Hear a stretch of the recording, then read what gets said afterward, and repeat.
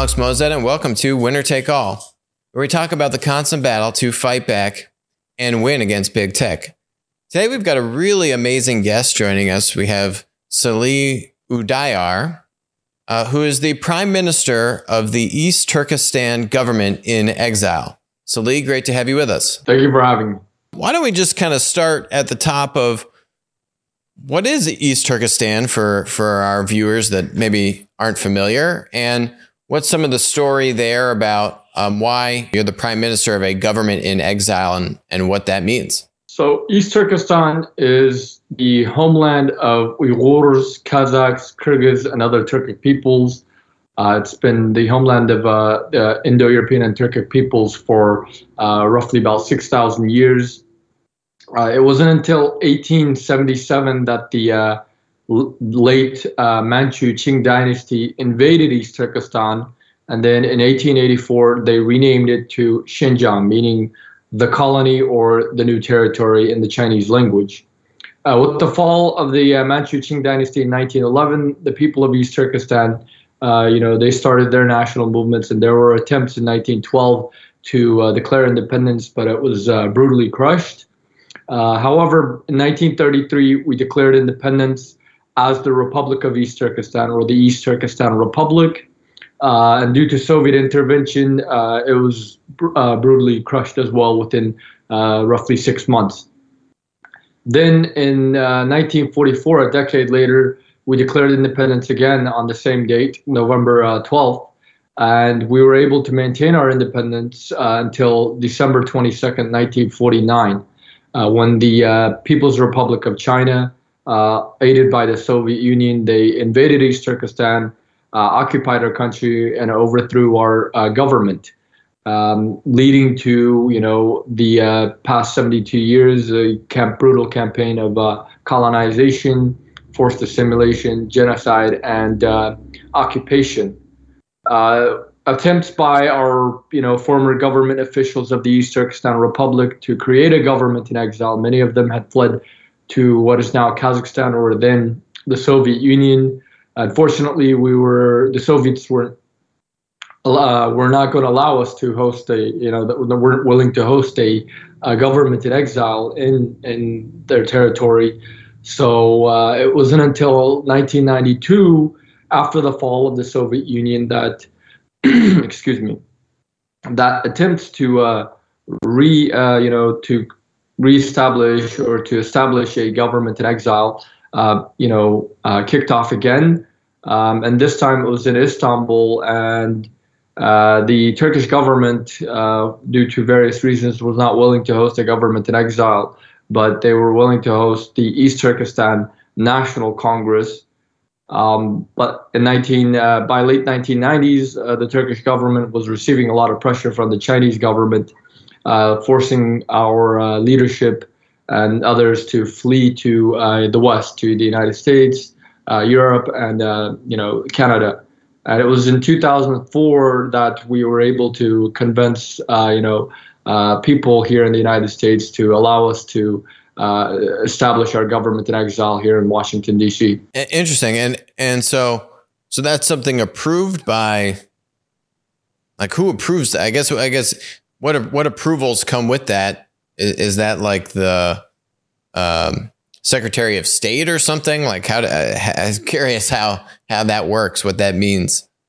Well, so we actually, when we declared the government in exile, we actually had a conference in the U.S. Capitol building, and shortly after that conference is when we declared our government in exile.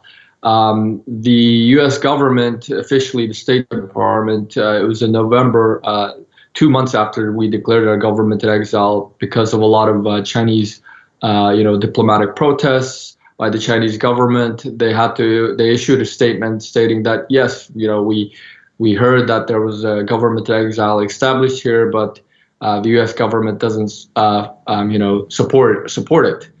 And we've, managed to continue, our existence here in the United States. And because the United States is also, a democratic country where, it respects freedom, it respects, law, There wasn't really any laws or anything against us creating a government in exile, so it was, tacitly approved. Yes, they've tolerated it, and we are still the beacon of freedom, which is good. We're not doing so great these days on upholding freedom. I guess we're still at the head of the pack. Just it's kind of easy to take that flag these days. Really interesting. You are the prime minister of this government in exile. We have heard many stories about, even including in the New York Times, did a big expose maybe a year or two ago about the CCP's basically what they call them re-education camps. They remind me of concentration camps in the tune of millions of Uyghurs. Communist dictators don't really appreciate religion of any sort. And so, we've seen those stories. We've covered those stories on the show, and just how terrible that is. From your perch, you had the New York Times cover this, right? Obviously, that story didn't get any coverage in China because they control all the content platforms, social media platforms. Do you think that story was suppressed by big tech, U.S. big tech, right? Like, should that have gotten more coverage than it did? How's the coverage been of big tech of the travesties which have been carried out against, the people of East Turkestan and the Uyghur community? Big tech, whether it's, big tech, the companies, or even like the owners and CEOs and other people involved in running big tech, they have been actually very silent. There has been a lot of self-censorship. Some of these big tech owners, they have shares in various media entities here in the United States and elsewhere. So they have, been self-censoring in order to appease China. While, the New York Times, as you stated, they published it, these documents. They at the same time, hid the most important, components of those documents and failed to, publish those, fearing that it would, upset China and its leaders. Okay, so they watered it down. Well, that's interesting. Maybe we'll get to that later. If you go on interviews like this interview, for example, do you think YouTube's going to come after us? Like, is your voice being muted from, the social media platforms, the content platforms, that kind of stuff? We haven't had any problems in terms of YouTube. Initially, we did have some problems. They were, removing some of our videos, and we reached out to them, and we were able to resolve that issue. Twitter has been great. We are having some, problems in terms with Facebook. It won't let us run, certain ads, and even, we're not appearing on the search results as we should. Oh, that's interesting. So on Google search, I think you're talking about, the search results are not surfacing, all the information, or they're punting you down to the, bottom of first page, second page, that kind of stuff. Facebook kind of not giving as much coverage to certain topics, banning, ads, those kinds of things. All that, unfortunately, kind of seems par for the course. Frankly, I'm not surprised. Doesn't make it okay. Facebook lets, the Chinese government, its state media and various entities run ads on Facebook, denying the ongoing genocide. Yet when we try to run a simple, ad inviting people to a certain event or a demonstration, Facebook doesn't allow that to be run. So it's. I just wanted to point out this double standard in terms of Facebook. And by the way, we're doing this interview over Skype, not Zoom. Zoom, obviously, the Chinese government listens to all the calls on Zoom. Any run-ins with Zoom? I personally have not used Zoom because, again, for security reasons and the fact that, I'm trying to boycott all goods and services that are made in China, especially those that are, affiliated in one way or another with the Chinese government. Zoom likes to say American company, even though that's not true. TikTok, on the other hand, very clear. Chinese company through and through. TikTok definitely, right? Helping to promote China's view or the CCP's view of what they want people to think is going on over there. Any stories you have about TikTok? Yeah, I mean, a lot of TikTokers that were sympathetic about the Uyghurs, they try to post videos in TikTok. Many of them, have been removed. Their videos have been removed. Some have even been suspended. And in, TikTok's Chinese version or Douyin, like, for example, some of the videos showing the forced transfer of Uyghurs, the forced labor of Uyghurs, had been uploaded on the Chinese version of TikTok. And as soon as we, tried to highlight that, they all got removed. Those accounts were deleted. These are the types of things that, TikTok is doing, trying to, censor and hide evidence, that of what's going on by people that are posting it in East Turkestan. And then outside of East Turkestan, across the world, people like average people who are just trying to, inform others, they are taking down their videos and they're censoring them as well. Yeah, and then they send the 50 Cent Army after you, which our videos have gotten 50 Cent Army. We talk about 50 Cent Army on the show a lot, but the 50 Cent Army probably has like a whole wing. There's probably a whole department. I say it jokingly. It's not funny. I don't mean to make jest of it because it really is a travesty what's happening to the Uyghurs and in East Turkestan here. But I guarantee there's probably like a small army of people in the 50 Cent Army in China, and all they do is comment and try to shape public opinion, in away from having people think anything bad is actually happening over there, right? I mean, it has to be a massive force of labor to do this at the scale they're doing it. Yes, like the 50 Cent Army, I mean, like in certain videos that we posted, there was an event in, I believe, 2019 or 2020 where I spoke at the Committee on the Present Danger here in Washington, D.C., and we took that clip of my speech, and as soon as we uploaded it onto our Facebook page, within less than half an hour, we had 4,000, troll comments by, the 50 Cent Army, just, trying to call us liars, all these different things. I mean, it is impressive and scary how good of a job China does to control this kind of information narrative. On the show, we talk about it, that we are actually in an information warfare currently, right? We are at war. It's an information warfare today, not tomorrow, but today we are in it. I just, a lot of people don't know. I will say on the positive side, many, I think tens of millions of Americans are waking up to the fact that they are trying to be controlled by forces like the CCP, by big tech, by the mainstream media.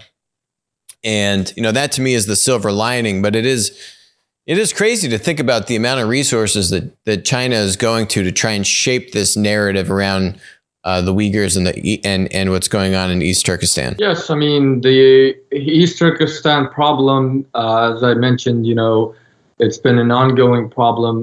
It's part of the ongoing Sino-East Turkestan conflict that has been waging for the past 100 years. And East Turkestan, which I forgot to mention, is roughly 1,828,418 square kilometers, or roughly 2.5 the size of the state of Texas. It's rich in natural and mineral resources from oil, natural gas, coal, uranium, gold, silver, copper, tungsten, and even, Bitcoin. Much of Bitcoin's mining is actually happening in East Turkestan, which many people don't know about. Even, the polysilicon, which is used for, solar power, building, solar energy. Over 20% of the world's supply comes from East Turkestan alone. Over 80% of China's cotton, production, which is roughly about 22% of the world's cotton production, comes from East Turkestan alone. And it's the cornerstone of China's, grandiose plan for global, domination, the Belt and Road Initiative, the East Turkestan is the cornerstone of that. And this is why when Xi Jinping in 2013, when he unveiled the Belt and Road Initiative and his goals for rejuvenating the Chinese nation and achieving the Chinese dream, he started by labeling Uyghurs as terrorists, as barbarians, and as weeds that needed to be eradicated. And this is where in 2014 you had the start of essentially these concentration camps where millions of people were slowly being locked up in. There's really no justification for what they're doing. I mean, there can't be any justification for what they're doing with these camps. Is there any positive role that, let's say, U.S. or non-Chinese tech companies are playing in this fight against the CCP, whether in China or outside of China? Like, is it even possible for any non-Chinese tech companies to influence any sort of opinion or enable any sort of communication inside of China? Like, I mean, you probably don't even want to tell me if there is, right? Because then they'll go and shut it down. But is there any positive here from how Western tech platforms have been able to help you accomplish your goals? So one of the things I can only think of one, real example, and this is the Chinese government has been effectively, trying to not only, destroy our culture, but also our language, and as part of its ongoing genocide. And there was never, a Uyghur. Google didn't have Uyghur as part of his, Google Translate platform. But they recently, I believe it was last year, that they were finally able to put the Uyghur language into the Google Translate. And this also helps, the many Uyghurs that cannot, that doesn't understand, English. Like in the United States, for example, we have about 10 to 15,000 Uyghurs out of their diaspora of over 1.5 million, and majority of Uyghurs, they can't get their voices heard, so everybody just writes in Uyghur. But now this will enable having Uyghur Translate in Google. This will enable their stories to be read by anyone really, even whether it's posts, letters, whatever it is on social media. People can just copy and paste that, put it into Google Translate, and understand what the Uyghurs are going through, what they're saying, and vice versa. It helps Uyghurs who don't understand English, and vice versa read what certain news and understand what how the international community is reacting to our issue. Yeah. Okay, that's a good example. I like that. Some positivity, always good to have some positivity and optimism. And so let's kind of shift a little bit to the Olympics. The Olympics are coming up, and you are leading a boycott against the Olympics, which I must say I actually love for my own selfish reasons. I want to hear your reasons, and then eventually I'll get to my reasons also. But why are you boycotting the Chinese Winter Olympics? Right now, we're facing a genocide. I mean, there's no doubt what's going on is a genocide. The U.S. government has recognized it as a genocide. Parliaments of the UK, France, Belgium, Canada, Netherlands, Lithuania, and the Czech Republic have recognized it as a genocide. Just on Tuesday, the Japanese Parliament also passed a weak resolution stating that they were concerned about the atrocities that the Chinese government was doing, particularly the mass internment of Uyghurs. So with this, knowing that, knowing that this is happening, it's morally wrong and unethical for won the IOC to have given, the allowing China to host the Olympics. We tried to call the IOC, to the International Olympic Committee, to relocate it to a better country. The other two contenders were Oslo, Norway. Perfect, like they have a near perfect human rights record. Another one, Almaty, Kazakhstan. While theirs is not as near as as near perfect as or not anywhere near perfect, so much better. They're much better alternative than the Chinese government that's waging a genocide. We didn't try to call on governments, individual governments, to engage in full diplomatic boycotts, but it turned out to be weak diplomatic boycotts. We tried to get athletes and specific individual national teams to drop out of it, and they pretty much ignored our calls. And now we're calling on the general public to join our campaign that we launched about 2 weeks ago, to boycott watching the Beijing Olympics and to make it the least watched Olympics, to protest the ongoing genocide that's happening in East Turkestan against Uyghurs and other Turkic peoples. You wouldn't think this kind of stuff in this day and age would happen. A, B, if it does happen, be tolerated, and C, just kind of how easy it is for people, politicians, leaders, etc., to just kind of turn a blind eye to the just completely inexcusable actions by the CCP against the Uyghurs. Not to mention, by the way, talk about COVID, talk about how irresponsible China acted throughout this whole pandemic and has refused to take accountability, refused to be transparent. It is this same kind of behavior, just the mentality, right? The rules do not apply to them. Humanity, what it means to be humane, does not apply to them. And by them, I mean the CCP. And they're getting away with it, right?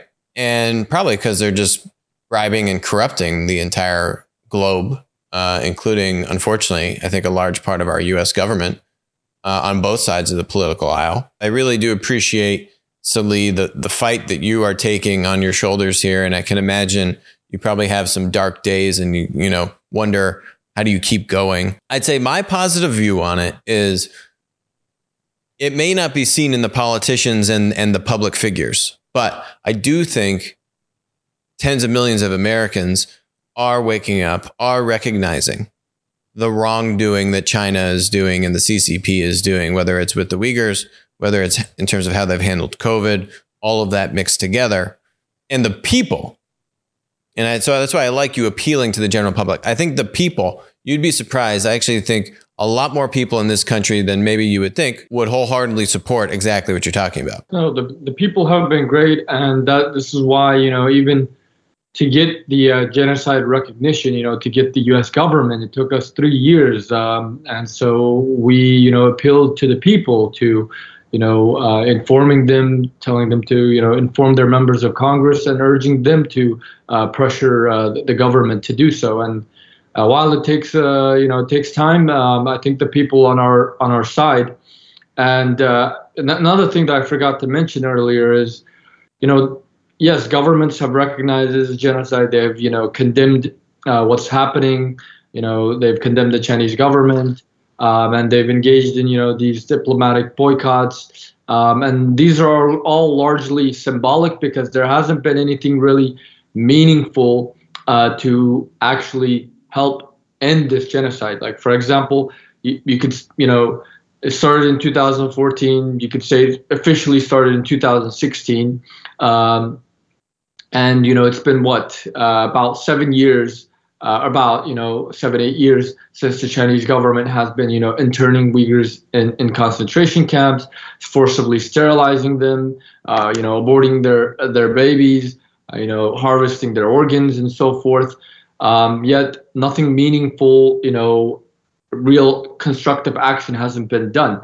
And the UN is not going to investigate this. Just earlier, last week, you had UN Human Rights Chief Michelle Bachelet, stating that, she might go visit. The Chinese had given her permission to go visit East Turkestan. on the basis that there's not going to be an investigation. So if there's not going to be an investigation, then her visit will be no different than, the International Red Cross visiting the concentration camps in Theresienstadt, where the Nazis, they took down, the barbed wires and the fencing and the towers, and, they made it look like, a vocational training facility, saying, oh, the Jews are happy, we're not engaging in a Holocaust. And the Chinese government is going to do the same thing. However, there are two, international bodies, that have, treaty bodies that have the mandate to investigate crimes such as genocide and other crimes against humanity. One is the International Criminal Court, and the other is the International Court of Justice. Because East Turkestan is an occupied country, and we are not, defined as, under international law, we're not a sovereign state. We are not a member of the signatory of the ICJ. So we filed a complaint back in June 6th of 2020. And when we mean we, I mean the East Turkestan government in exile, along with the, the East Turkestan National Awakening Movement, and the general, victims of our diaspora community who are victims of the Chinese communist regime. And we urged the ICC to investigate, Chinese officials for genocide and other crimes against humanity. So if governments, big tech, who have influence, and they care about the Uyghurs and they want to do something, then we, call on all of them to urge the ICC to accept our case and to start investigations either, during the while the Beijing Olympic is taking place, or shortly afterwards, because that's the only way we can, obtain justice. That's the only way that we can meaningfully, stop this genocide. The other way is to engage in humanitarian intervention. And if governments aren't willing to even, I doubt governments are going to be willing to do that. So at the very least, support our case. Let the International, Criminal Court and the International Court of Justice do an investigation. And if China has, if China claims that, they're not engaging in genocide and, there's no concentration camps and Uyghurs are happy, then China has nothing to fear. Let China produce its evidence. Let us produce its evidence, and China will get a fair trial, a fair hearing. Well, I mean, China's not in the business of fair. Okay. I mean, obviously they're guilty, and obviously they've corrupted and co-opted all of these institutions, whether, our government or these international committees. So it's completely correct for you to be doing these activities. But I like I like what you're saying about taking this to the people. What about this NBA player, this Enes Kanter? Right. And he's been talking about the Uyghur forced labor. Are you in contact with him, or are can he help, right? Like kind of propel this message, boycott the Olympics? Are you guys talking? Enes Kanter Freedom, he recently changed his last name to Freedom as part of, becoming a U.S. citizen. He's been very vocal about, the ongoing genocide in East Turkestan, about, Tibet, Hong Kong. And he's been, helping us, all of these communities to, raise our issue, as well as, call for a boycott of the Beijing 2022 Winter Olympics. I mean, it's impressive what this guy's done. I mean, especially because the NBA is so tied to China, and they get so much money from China. They really have penalized, many employees and players for speaking out. So, I see what Freedom, Mr. Freedom is doing, and, give him a lot of support and props for taking on those risks. I'm sure it's cost him real money in terms of sponsorships and these other kinds of things. So that's great. So he's on the team. He's calling for the boycott also, it sounds like. How else can people help? Like, for example, our campaign, that we launched, the, Least Watch the Olympics. Anyone can, whether it's during the Olympics. I mean, the Olympics is about to start on Friday tomorrow, so even if it's a little late, we can still, print out a piece of paper, with hashtag least watch the Olympics, a short message on why, they're protesting the Olympics, and sharing this on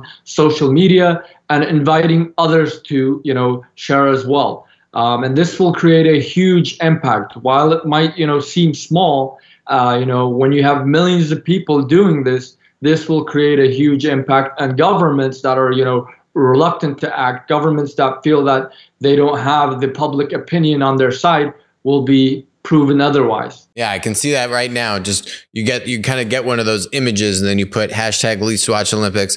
I want to see my Instagram feed just say least watch Olympics all the way down, right? Exactly. And we've already, been pushing this on various social medias. We've had a lot of great people, supporting it, but we need, people like Enes Kanter, more, people, in the tech community that, have some influence, that actually care about, human rights, human lives, and human dignity, to join this campaign and make it as viral as we can to, protest what's going on. It's the least that we can do.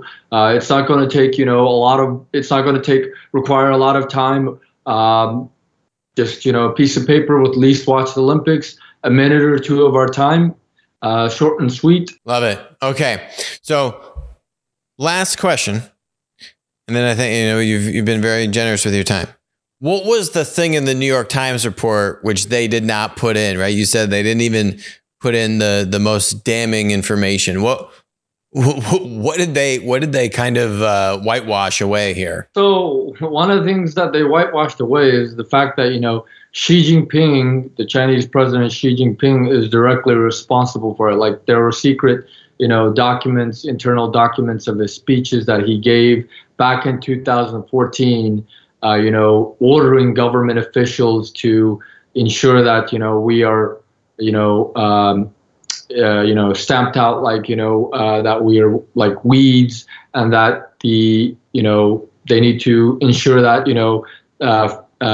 30% of our population is locked up, and if necessary, 30%, kind of needs to be killed, and the other 30%, they need to, indoctrinate and ensure that they become, loyal Chinese citizens, and by all means, hide this, deny this at all levels, and prevent Uyghurs, whether they're inside or outside, from speaking out about this. It highlights that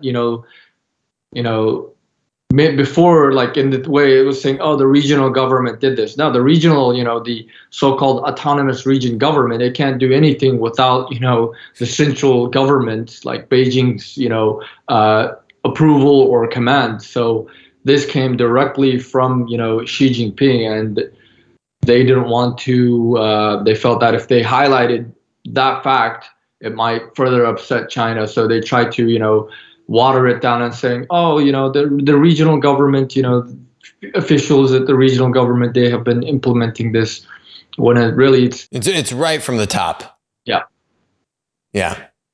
And I mean, makes no surprise. This stuff does not happen. I've come to realize there's no coincidences in life. This stuff doesn't just happen. Oh, some regional district took this upon themselves. No, it came right from the top. You want to know what else came right from the top? Because I've been reading this book called Ordinary Men, written in the 90s, following this police battalion in the Nazi police force. And it tracks the evolution of this police battalion, which exterminated tens of thousands of Jews, if not more, over their just couple year tenure doing this. It was actually a very short period of time where the killings, like the mass killings, right? If you look at the total deaths, it was happening for many years, but it escalated dramatically in just a relatively short period of time. And so it tracks the story of this police battalion called, Ordinary Men, and how kind of you do a little bit of something that's bad, and then you do a little bit more, and then you do a little bit more, and then you do a little bit more, and then you do really, really, really bad things. And it kind of just, the psychology of it's so insane. But long story short, those directives, what happened to the Jews and other minorities in World War II came directly from Hitler and Himmler, his lieutenant. This was not, relegated down to some, like regional head who decided to do this. This was directly from the top and then executed in mass. So makes no surprise to me that this comes directly from Xi, and it's just such a travesty. So Lee, thank you so much for coming on today and joining us, sharing some words. We will be doing our best to promote the Least Watched Olympics along with you. And please stay in touch. Keep us apprised of all your successes in this campaign against these brutal authoritarian dictators. And we'll be right there with you, my friend. Thank you for coming on. Thank you for having me. Best of luck to you, sir.